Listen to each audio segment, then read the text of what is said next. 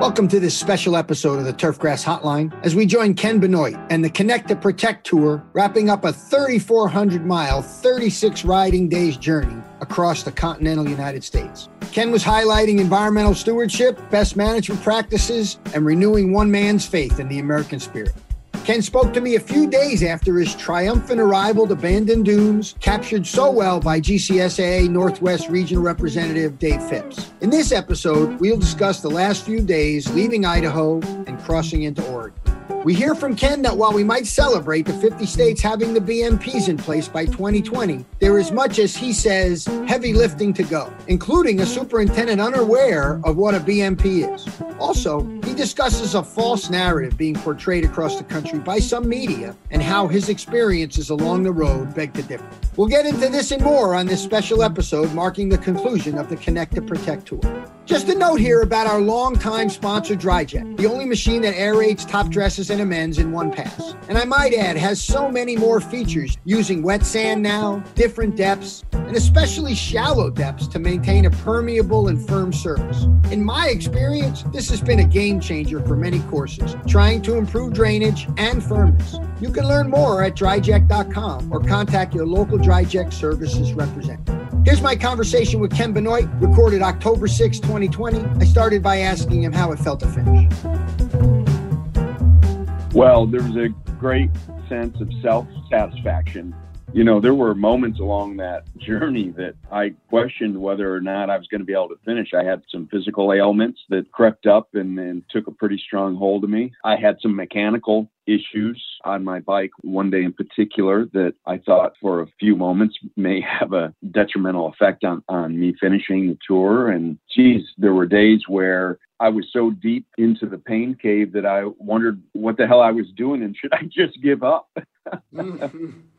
Yeah. Well, I remember those conversations, Ken, all the way back from your first climb through the Appalachians, then into Ohio, and you had to nurse it a little bit. And then when it really flared up in Iowa, you know, your physical problems, and then the story of the bolt that you were able to procure from a bunch of people. I remember those conversations very well. And of course, I also remember the golf courses and all the wonderful people that you met through the country. Now, this includes not always people that you necessarily agreed with their view on society. So I haven't really spoken to you since you were with your family right before the last 5 days. So let's talk about what it was like going across the state of Oregon.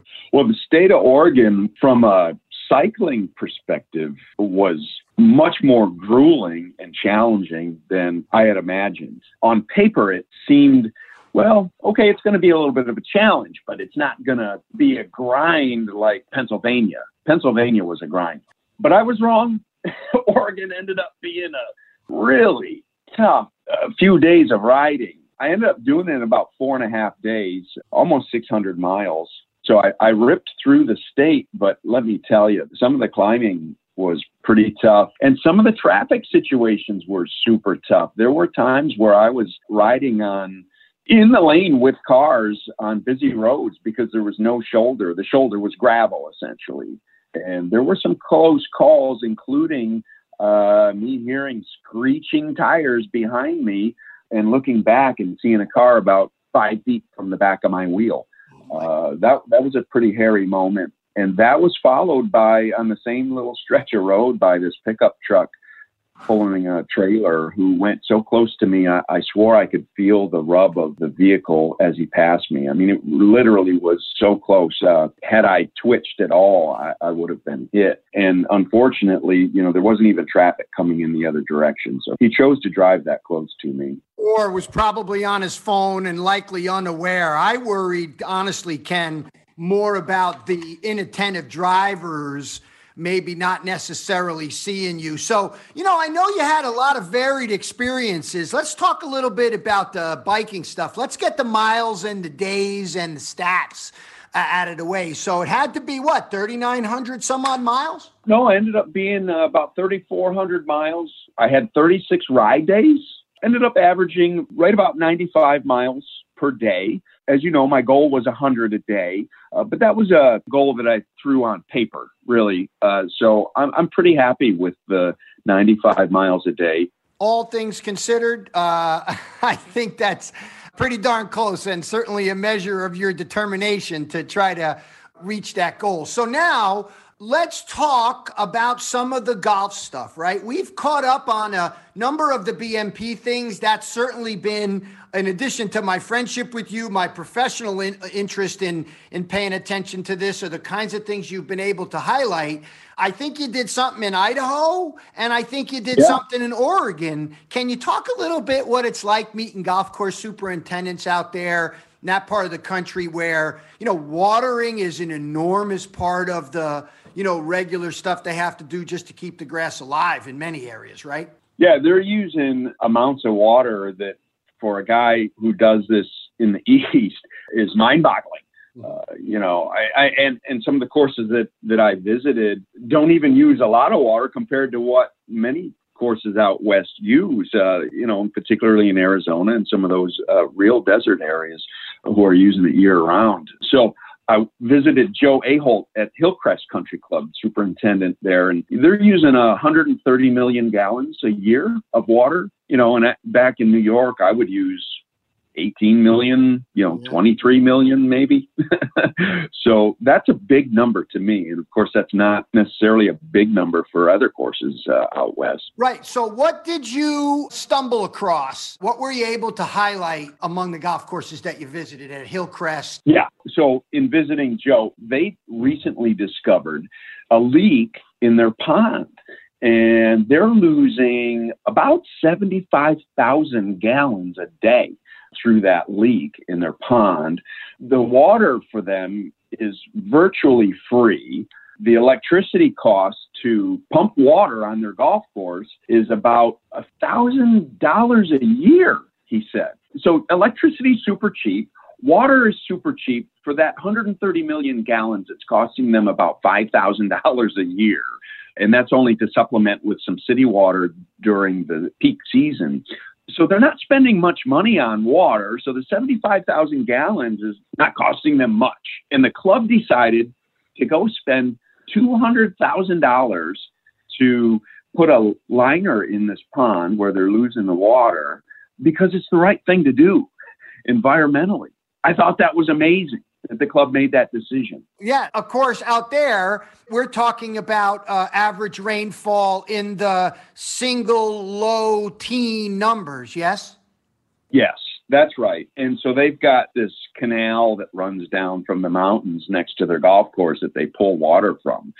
I shot a picture of it and included it in the video that we produced.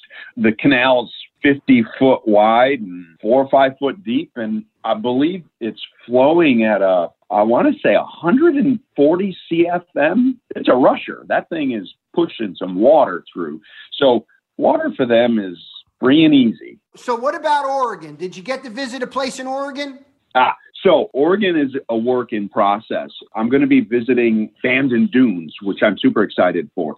They're known for their environmental programs there. I'm going to be meeting with maybe a couple superintendents at Bandon, and I'll be shooting a few videos there. I'm also going to be stopping on my way home at Sylvie's Ranch again and visit Sean Houlihan. I came through there on my way to the end of the ride, but because of the long ride schedules, I didn't have time to shoot a video with him. So I'll be heading back there on Monday and shooting a BMP video with him. So where are you heading? Obviously, you're going to visit some golf courses in the area.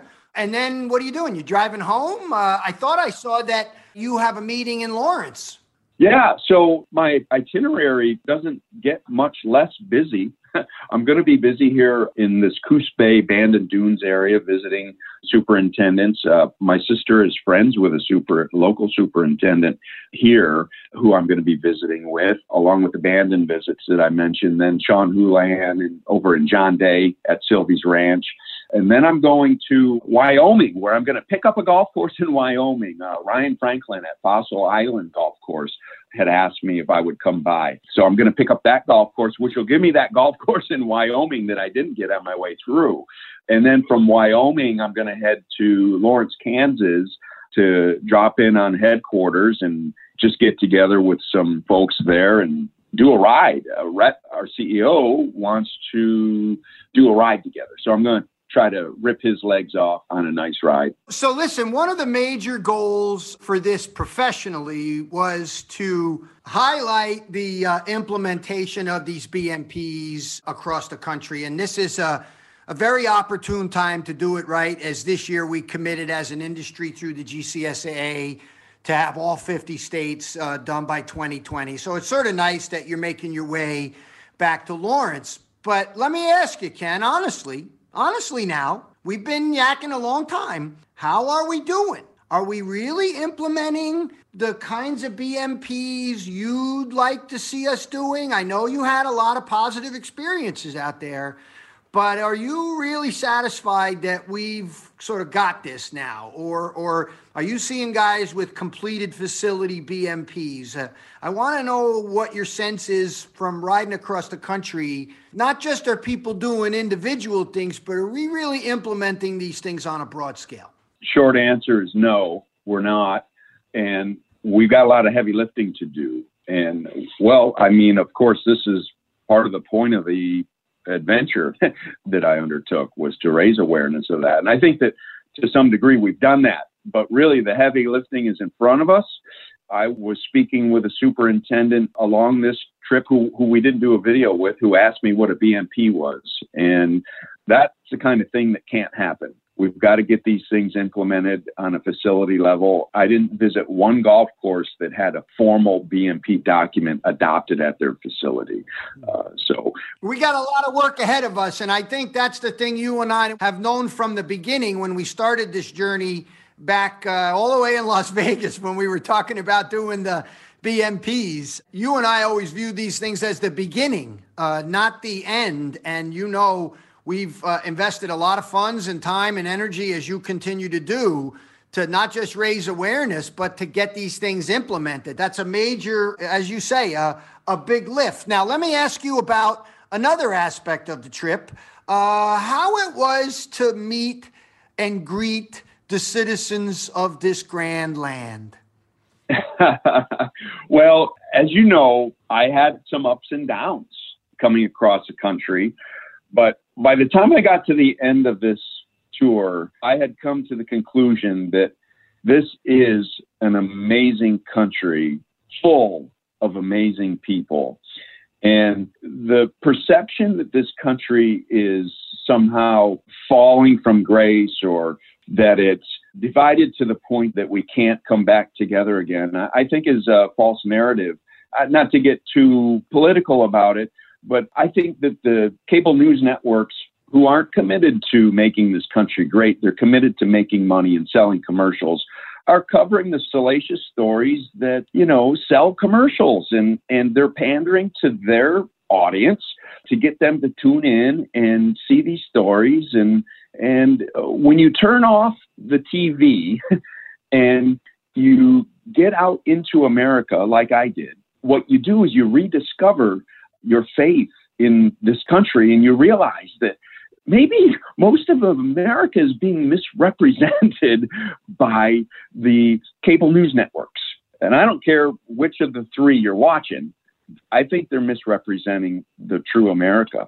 And what a delight it was to come across America and meet so many wonderful people. And what a relief it is to me personally to come to the realization that this country is amazing. It's full of amazing people.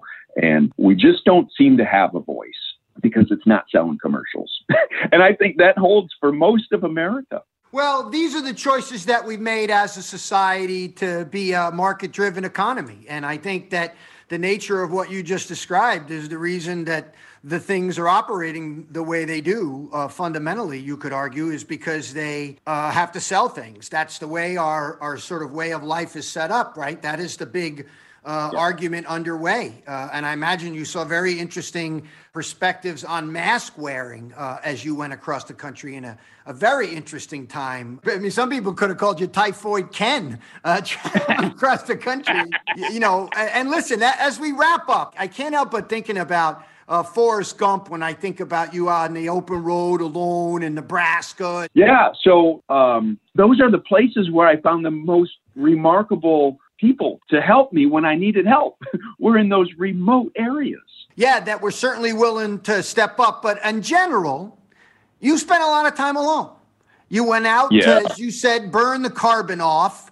How'd it go? You got your head cleared out? You're ready for the ride home? You're ready for the next chapter of EcoTurf Consulting? I guess I'm just wondering, as we wrap up on a personal note, how it wound up for you. Well, on a personal note, I accomplished what I had hoped to accomplish, which wasn't necessarily a specific place in my mind to be, other than to have more clarity and vision and be able to wake up in the morning and feel that the purpose for getting out of bed is worthwhile. And I wasn't feeling that, frankly, before I left. And I'm back to hopping out of bed. And that alone made this entire trip worth it for me. But I do have a vision. It was an amazing amount of support that I got, outside our industry and along the way, but from within our industry, on Twitter, people texting me. I re-fell in love with this golf industry along the way. And I know my purpose. And I feel like I have a personal compass now that's going to help push me to the future.